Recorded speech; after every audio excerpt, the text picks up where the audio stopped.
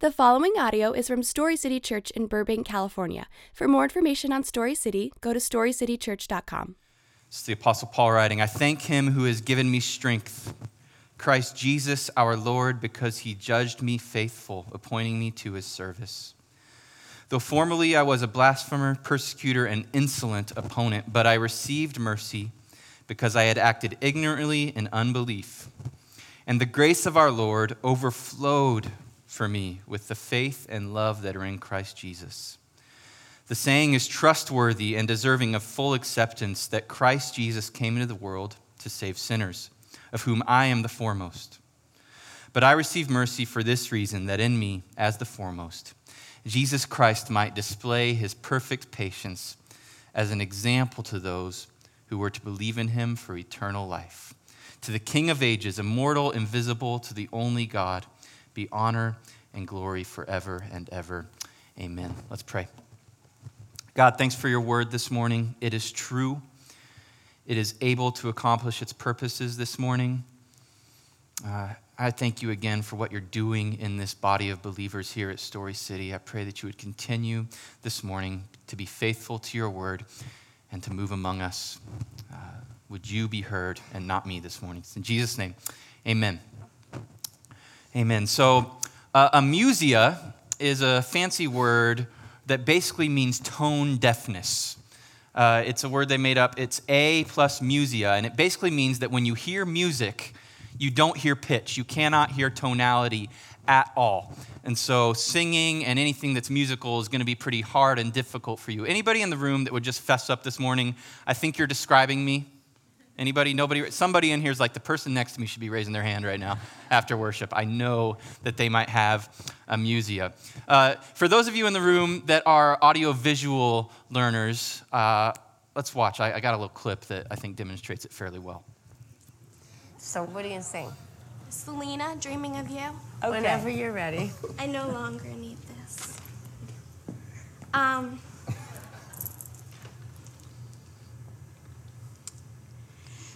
Late at night when all the world is sleeping, I stay up and think of you. And I wish on a star that somewhere you are thinking of me too. 'Cause I'm dreaming of you tonight till tomorrow. I'll be holding you tight, and there's nowhere in the world I'd rather be than here in my room, dreaming about you and me. Just wanted you all to get a sneak peek of who's leading worship here next week. So certain people hear music, but as we just saw, it just simply doesn't compute in their head. They can't hear the tonality. They could hear a song over and over again, but never get the pitch down. They're just missing it. And I start there this morning because I really believe we're a church, Story City, that has one message. We preach the same message every week, week after week. We get at it from different angles, but the message that we lift up at Story City is that there is a Savior named Jesus Christ, and that through his life, death, and resurrection, we as sinners can be forgiven by grace alone, through faith alone, no merit of our own. And I think that so many of us, that's the central melody. That's the tonality of the Christian life, is grace. It's forgiveness through grace. And we come into church week after week after week, and we hear you're saved by grace through faith, no merit of your own. And we hear verses like Romans 8:1, that there's no condemnation for those who are in Christ Jesus. Meaning this, that when you come to Christ through faith, when God looks at you, he doesn't see you. You are in Jesus Christ. He sees the perfect righteousness of Jesus Christ on your behalf. Or we hear verses like Philippians 2, verse 8, that you've been saved by grace through faith alone, and even that faith was a gift from God that he chose to give you so that you might be saved. And we hear message week after week after week, year after year on being saved by grace, and yet we stay tone deaf to it, and we live functionally as though we go out of church like we must earn God's approval, like we must behave a certain way to get God to like us or love us. And it's a tragic misstep. And here's why. a tone deafness to grace, where you hear the melody over and over and over again. You hear preacher after preacher, verse after verse, book after book on you're saved by grace alone, through faith alone, in Christ alone, because of his righteousness, not your own. Missing that leaves you only one other option, and that is to go out and try to earn something you could never earn.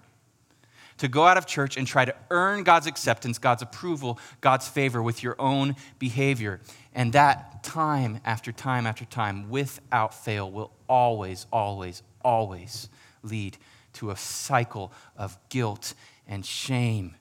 And this subtle, vague sense that we're just not good enough, because as C.S. Lewis said, he was a pretty smart guy, and he said, a man does not really know how bad he is until he's tried very hard to be good. We go out and try really hard to be good, and yet we know deep down, somewhere along the line, we're missing the standard. We're not measuring up. This knowledge that we miss the mark in our souls, that no one has to teach us, we just know it, produces this thing we call shame in our lives. Produces this thing where we know we just don't measure up. And why do we feel shame? Why do we feel shame tied to our failures? Because we know deep down, no one has to teach us this. It's something built in us, a moral code that comes from a creator that tells us sin is serious. Sin is a serious thing. It causes damage in our lives. It causes damage to the people around us. And more than that, and most importantly, it's an affront to a holy God whose standards are higher than ours. See, we know that we don't only fail to measure up to our own standards. Like if you wore a recorder around your neck, and just the things that you said about other people and how you think they should behave became the standard that you had to judge yourself by, no one in this room would measure up to the standard they hold other people to. We know deep down that sin is serious. And it begs this question: why did Jesus go to the cross? Why did Jesus go to the cross? Well, I think we'll do an A-B answer here. Answer A, love for us, right? Yes. Christ went to the cross because he loves us and he wanted to save us. But the second thing the cross shows us, other than Christ's love, is the serious nature of our shortcomings and our sin before a holy God. It tells us that God is so deadly serious about sin as a holy God that it has to be dealt with. And so either it's dealt with on the cross where Christ dies in the place of sinners and we come to him through faith, or we're left to deal with it on our own. And so we know deep down that this is a serious affront to God, and we know that sin is a serious thing. And so what happens when we miss the message that it's grace alone, by faith alone, through Christ alone, when we miss that message, we begin to live in this vague, detached cycle of shame and guilt and fear and hiding. And Christ died to set us free from that cycle. Something that 3.5 years of ministry in Burbank has taught me, maybe more than anything, is that we have a very real enemy, a spiritual enemy named Satan that hates us, wants to destroy our lives, wants us to live in bondage. And I really believe and have seen in just conversations that I've sat with people that are just struggling in their sin, is that one of his favorite things to keep us bogged down and stuck in a cycle of sin is shame. He loves to get in our ears and tell us we are bad. See, the crazy thing about how the enemy works is he's our tempter. First and foremost, he tempts us. He sucks us into sin. He says, sin's not that bad. Get it? Just go. You deserve this. Just indulge a little bit. And then as soon as he gets you to take the bait, he switches over to accuser. And he says, how dare you? You are such a failure. You're such a screw up. How could God love you? How can you love yourself? How could you ever accept yourself? Meanwhile, the God of grace sits in heaven, and through his Son, if you've had faith in him, at your worst, he loves you the same. Ephesians 6:12 tells us, we do not wrestle against flesh and blood, but against the rulers, against the authorities, against the cosmic powers over this present darkness. Paul's writing here, and he says, we're not battling against each other. We're not battling against the world. Our battle is an invisible battle raging in the spiritual realms. And the fight to believe and experience the love and grace of God, this morning, Christian, if you are a believer in Jesus Christ and you're wearing and carrying shame, you're involved in a spiritual battle, and there's an enemy that wants to keep you bogged down in your shame when Christ already died to pay for it, when you're free, when you're loved, when you're accepted and embraced. And we need to wise up and see the enemy for who he is in this, that he wants to keep us. See, he can even, this is what's crazy. Satan can literally convince us that carrying guilt and shame after sin is godly. He'll literally convince you that it's some sort of penance you're paying to add to what Christ accomplished on the cross for you. Like to sin and then just not sit in guilt and shame is actually like to make light of your sin, but that's not the way it works. It's not godly to feel guilt and shame. What does it do? It makes light of the cross where Jesus gave his life as a perfect sacrifice. Quick side note, it's really important in this conversation on shame and grace for us to understand the difference between what I'll call condemnation and conviction. These are two very different words. We're talking about the enemy and how he tempts us and wants to keep us in shame. Now, here's how the enemy works. He will condemn you in generalities, meaning he will tell you you are bad. There won't be a specific thing it's attached to. It's just this vague sense that you're unworthy, that you're not loved, that you're not accepted before God, and he will harp on that chord. But the Lord, when he sees something in your life that's out of line with his goodwill for you and he sanctifies you out of it, he doesn't condemn you, but he does convict you in specifics. He will specifically point to something in your life and say, that's the thing I want. That's the thing that's keeping you in chains. I love you, and I died to set you free from that. So what I don't want us to do this morning is to reverse the two. If the Lord, through his Holy Spirit, is speaking conviction into your life over something that is out of line with his will, you need to listen to the Holy Spirit. You need to align yourself to what he's saying.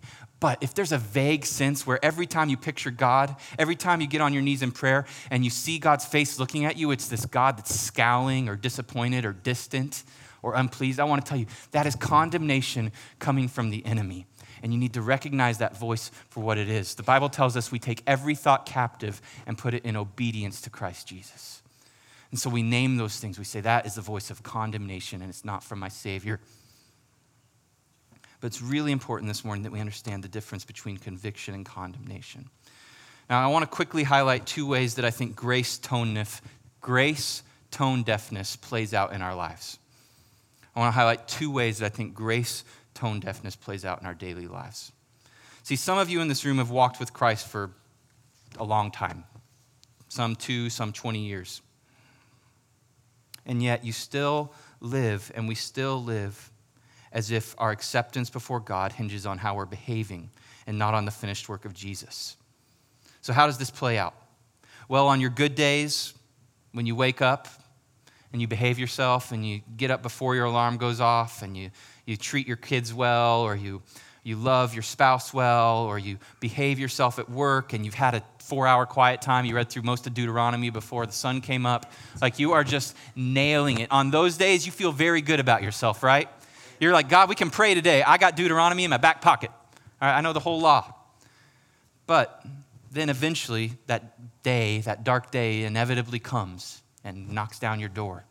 When that sin that you have told God 1,000 times, never again, and you take the bait again and you fall, or you blow up on your kids, or you just lie to a friend, all of a sudden, there's a distance between you and God, and rather than running to Christ for healing and forgiveness and confessing your sin, you run from Christ in hiding and shame, the same way Adam and Eve did in the garden, until you can accumulate and start accumulating enough good days in a row again, right?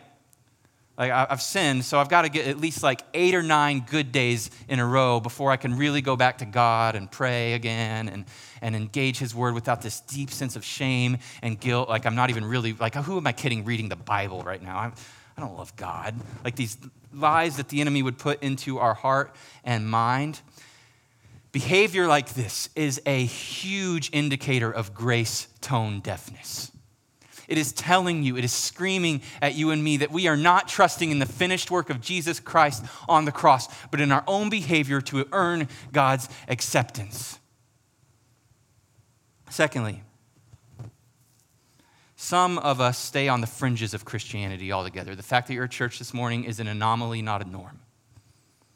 And part of the reason why is because you just carry this deep sense of shame that in a room full of sinners, you are the one person who is so rotten to the core that God could never love or accept you for who you are. Never.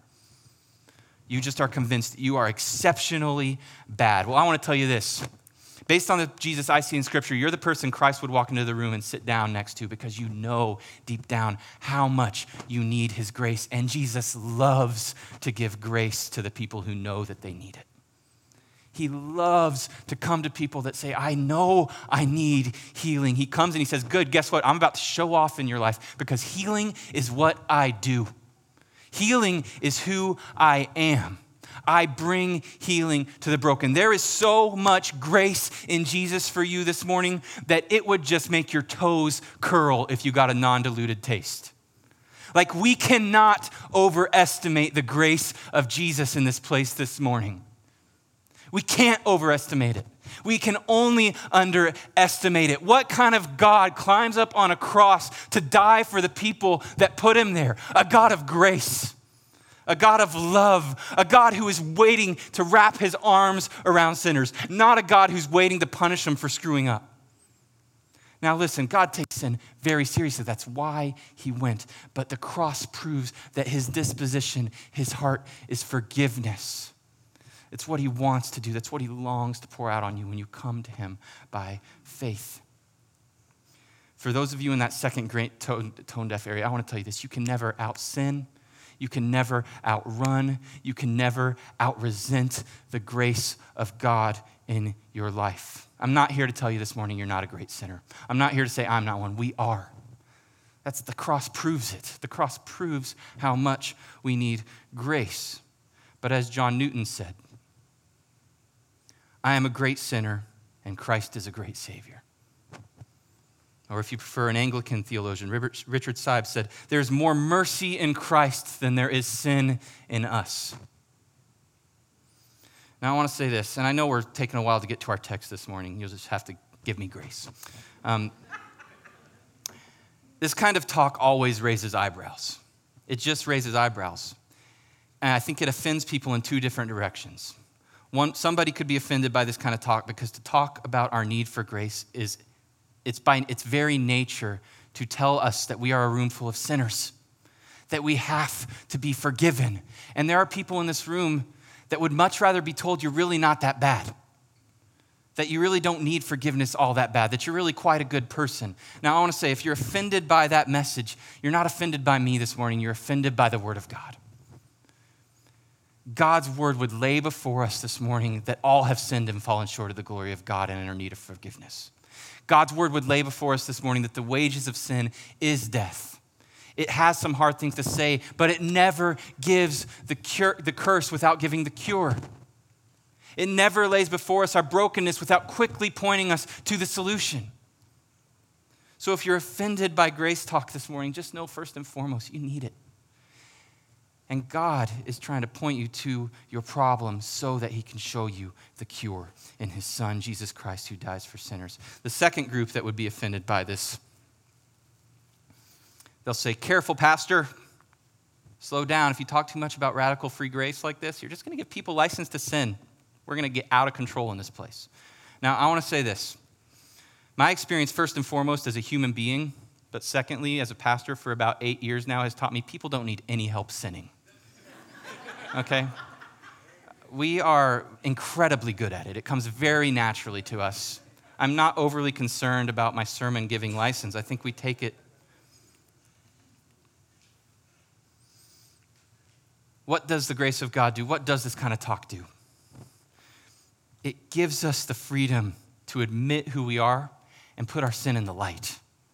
See, where you have no talk of grace, no talk of the radical, undeserved forgiveness that is in Jesus Christ, what do? We tuck our shirts in and we act like we got it all together because there's no safe place to admit, I got problems.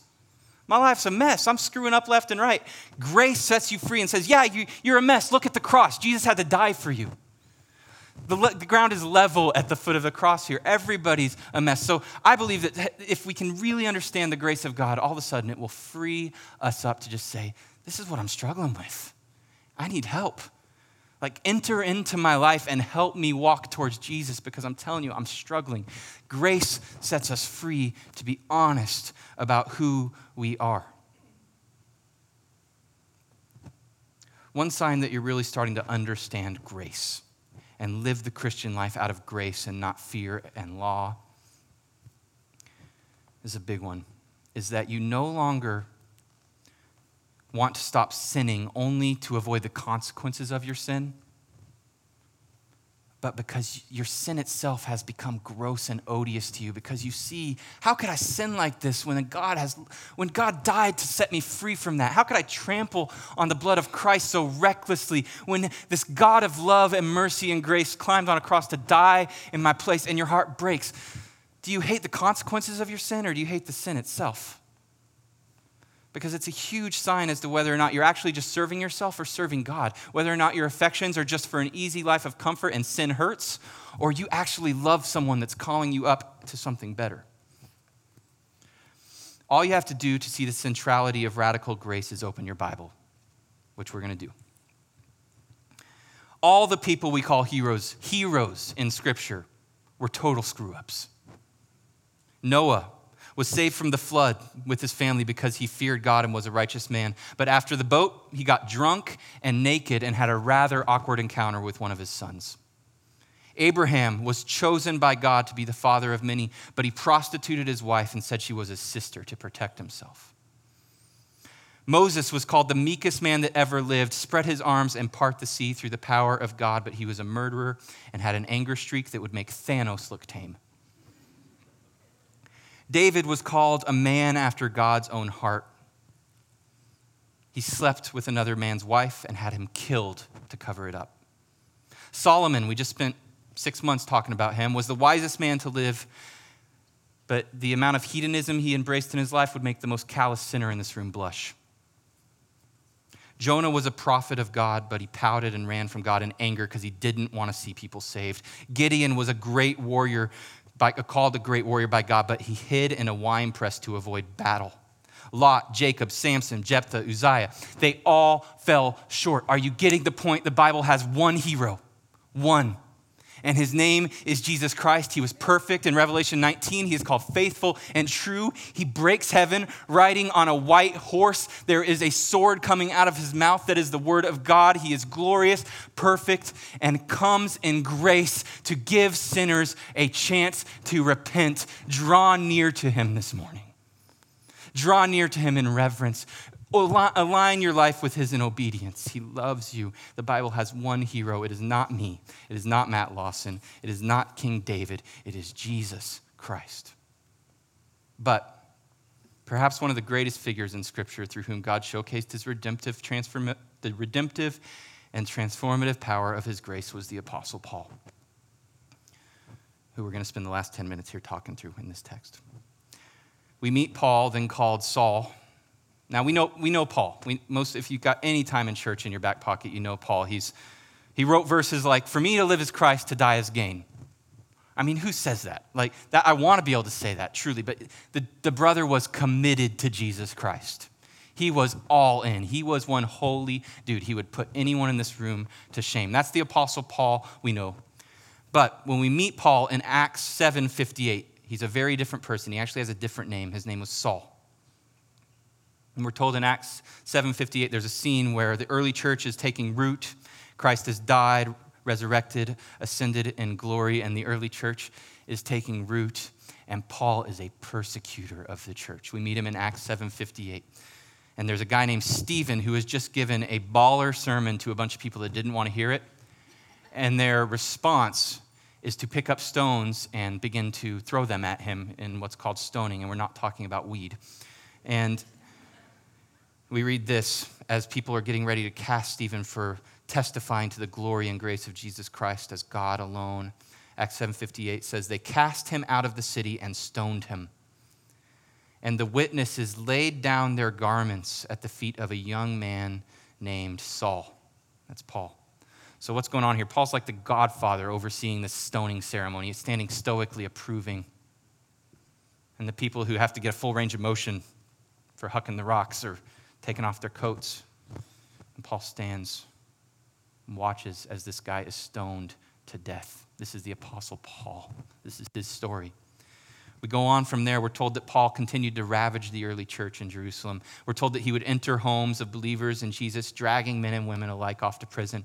In Acts 9:1, we're told that he was breathing out murderous threats against the Lord's disciples in Jerusalem. And then from there, he decides, I've taken care of Jerusalem. They're scared enough of me. I've done enough damage. I've put enough people in prison. And he says, give me the letters to Damascus, to the high priest. And he wants to head off to another church to do the same there. And as he's on his way to go persecute the early church in Damascus, he has an encounter with the risen, resurrected Lord Jesus Christ. And he appears to him and he says, Saul, Saul, why are you persecuting me? Why are you persecuting me? And in a moment, if you continue reading, you see Paul has a transformation in his life that the early church, even as he comes and he meets with a guy and his life is transformed and changed. And how powerful is Jesus? Because Jesus says, go here and go here. And Paul just goes and does it right then and there without asking any questions. In an instant, he's transformed opponent to missionary. And he plants the early church. He writes the better part of the New Testament. Now, I want to ask you this question. This is Paul. This is the guy that Jesus chose, handpicked out of a large crowd of people that were already following him to plant his early church. Why would Jesus decide to choose Paul? Were there not better candidates he could have chosen to fill with his Holy Spirit and establish his church?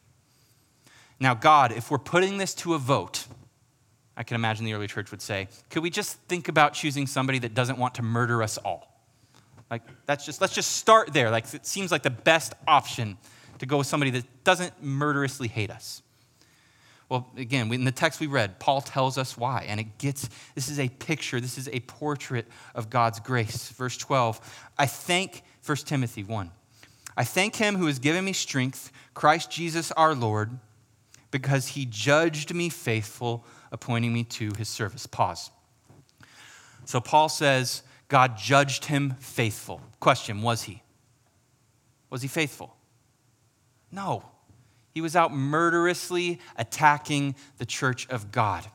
But he says God judged him faithful, though he was formerly a blasphemer, a persecutor, an insolent opponent.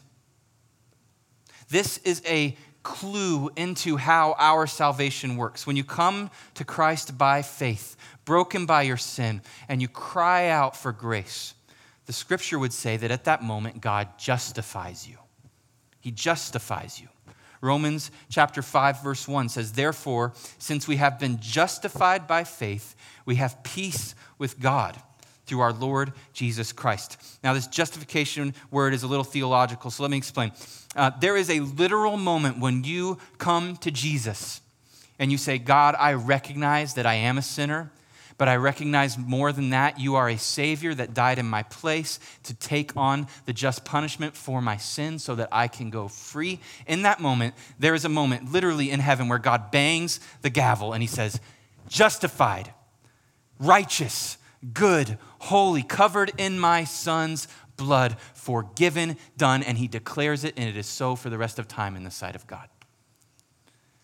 Forgiveness is to be told you can go free, right? I forgive you. It's a get out of jail free card. Justification is more than that. Justification is to be told you can come. It's to be told you're righteous, you're beloved, you're mine, you're my child. This is something that happens in heaven in a moment. And Paul is pointing us to it. Let's keep reading. He judged me faithful, appointing me to his service. Though formerly I was a blasphemer, persecutor, and insolent opponent, but I received mercy because I had acted ignorantly in unbelief. And the grace of our Lord overflowed. See the abundance there of God's mercy, of his grace. It overflowed. It's not lacking. It's not in short supply. It overflowed for me with faith and love that are in Christ Jesus. And then this verse. The saying is trustworthy and deserving of full acceptance, that Christ Jesus came into the world to save sinners. So question, why did Jesus Christ come into the world? Was it to judge sinners? Is that what it says? Was it to show us how to live better lives and try to be very good people that are well behaved? No. Christ Jesus came to the world for one reason, and it was a rescue mission. It was to save sinners through his own work. Is that a statement we can trust? Is it worthy of full acceptance? According to the Apostle Paul, it is. Then he says this, Christ Jesus came into the world to save sinners, of whom I am the foremost. This is, as Paul's writing these words, he's a very different person at this point in his life than he was when he was out ravaging the church and committing people to prison for believing in Jesus. We talked about it. He's writing scripture. He's planting churches. He's saying things as bold as, follow me and imitate me as I imitate Christ. At this point, he's got his life pretty tucked in and he's quite devoted to Christ, and yet he still chooses to say, I'm the foremost of sinners. The transformation that has happened in his life, he's not taking credit for it. He's saying, this is who I am. This is who Paul is. Paul is a sinner saved by grace, and not just any sinner, but the foremost. I'm out in front. Now I want to say this. This is the posture of anybody who truly understands that they've been saved by grace. Saved sinners aren't always judgmental, out nitpicking, out looking at other people's sin and saying, how dare you? They better get that. They aren't out gossiping, trying to tear other people down for their sin. They're saying, I'm the biggest sinner in the room right here. Got my hand up. Saved by grace alone. Whatever you've done, I've done more. Forgiven by grace. People saved by grace aren't judgmental towards people who haven't yet been saved by grace. They aren't out pointing fingers at the world saying, those sinners better get their act together. How could they believe that? How could they think that? Our world is falling apart. It is. It's broken by the curse of sin, Genesis 3. They accept that as a reality, and yet they enter in with hope into a mission because they know the cure for the cancer is the grace of Jesus. And so with grace and patience, they engage the lost day after day, faithfully, with not an ounce of judgment in their heart, but with grace and mercy and hope that they will turn. We are the foremost. Forgiven sinners are gentle and patient with people as they wrestle with their sin. They don't shy away from speaking truth. They don't call sin good. They don't not call sin out when they see it, but they do it with a posture that is gentle and warm and hopeful and inviting change. I hope that Story City is a church that models these things. I hope we are a church full of people that says, Christ Jesus came to save sinners and I'm the foremost. But look at the grace of God that's able to cover me. Lastly, in letting us know why Paul was chosen by God, he continues. Christ Jesus came into the world to save sinners, of whom I am the foremost. But I received mercy for this reason. So why did Paul receive mercy? That in me, as the foremost, Jesus Christ might display his perfect patience as an example to those who were to believe in him for eternal life. What kind of patience does Jesus have? It's perfect. It's perfect. He's slow to anger, abounding in steadfast love and faithfulness. And why? This is what blows my mind. Why did God choose Paul for us? Why did God choose a broken, idolatrous, murderous sinner like Paul to start his church? So that us on the other side looking back could see the perfect patience of God that was able to save Paul and go, that could probably save me too. That can probably cover me too. It's probably enough to save my heart and my soul and transform me. Do you believe that God has that kind of patience toward you this morning? Because I promise you this, when you see that kind of grace and that kind of patience in your life, it will begin to transform your heart. And a transformed heart will begin to transform your actions. I want to just end with two simple ways that I think Paul models for us here, that we can break the hold of sin and shame in our lives and enter into freedom and joy with Christ. Number one, let grace free you to be honest about your sin. Let grace just free you up this morning to stop the pretense, to stop the posturing, to find somebody you trust and invite them in and say, I want to follow Jesus and I'm struggling right here and I need help. Just do it. watch the freedom. Paul is not trying to hide his sin so that we can think he's holy. He's saying it's about God posturing himself. It's about God's glory. And the grace that's been poured out into my life is so that God will look really good, because when I lift my eyes to God, then my life begins to change. But when I stay navel-gazing on myself and how bad I am, nothing changes. It's just a perpetuating cycle. So get honest about your grace, about your sin. Secondly, what Paul models here. Let grace amaze you and lead you to love God more. Let grace amaze you and lead you to love God more. Paul ends this section. He says, Christ might display his perfect patience as an example for those who are to believe in him for eternal life. To the King of ages, immortal, invisible, the only God, be honor and glory forever and ever. Amen. Paul ends with exaltation. He says, God is incredible. To him be the glory. When sinners receive grace, they begin to praise. It's just what happens. It's the natural progression of grace. Do you believe this morning that you are forgiven? Do you believe it? Do you really believe that you're forgiven by grace alone? Rejoice, rest, and turn to Jesus. Look away from what's behind and look to what's ahead. Only grace can truly transform a heart. Let me pray for us. Father, would you right now, through your Holy Spirit, be the minister in the room? Would you allow grace to compel us to follow Jesus? Would you free this church up from the need to posture and prove and hide, but would grace free us to put our sin in the light where it can be dealt with and healed by your miraculous power? Christ, you are the cornerstone of Story City Church and of the Christian faith. Be glorified and lifted high in this place. It's in Jesus' name, amen. You can stand.